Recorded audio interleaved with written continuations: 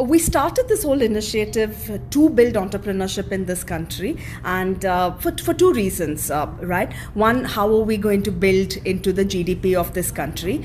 Two, how are we going to build into the innovation, and how are we going to take technology and the new ideas in terms of innovation to common man to help scale, right? For the better of people, and take that technology to help grow, whether it's food production, whether it's healthcare, whether it's education. How do you get technology to build each of these? When we say artificial intelligence, what we mean is how can, like you're typically like your Amazon Echo, right? And what can it do with data filtering, right? And how can that be used for better? Because if I want to make healthcare accessible to millions of people in this country, right? And if I want to build systems that is going to make healthcare cheaper for people, then I need artificial intelligence. I don't mean artificial intelligence by building robots and things like that. While that is also a part of the whole piece of it, whereas artificial intelligence more is about data and how do you interpret that data and use that data to build better systems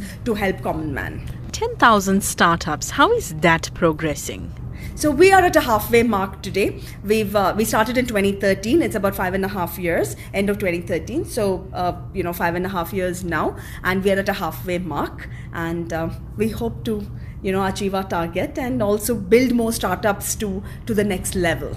More than being a facilitator for startups, are you also looking at the cusp of the fourth industrial revolution? Yes, we are. We have just started deep diving into it. Yes, and we will see how that shapes up.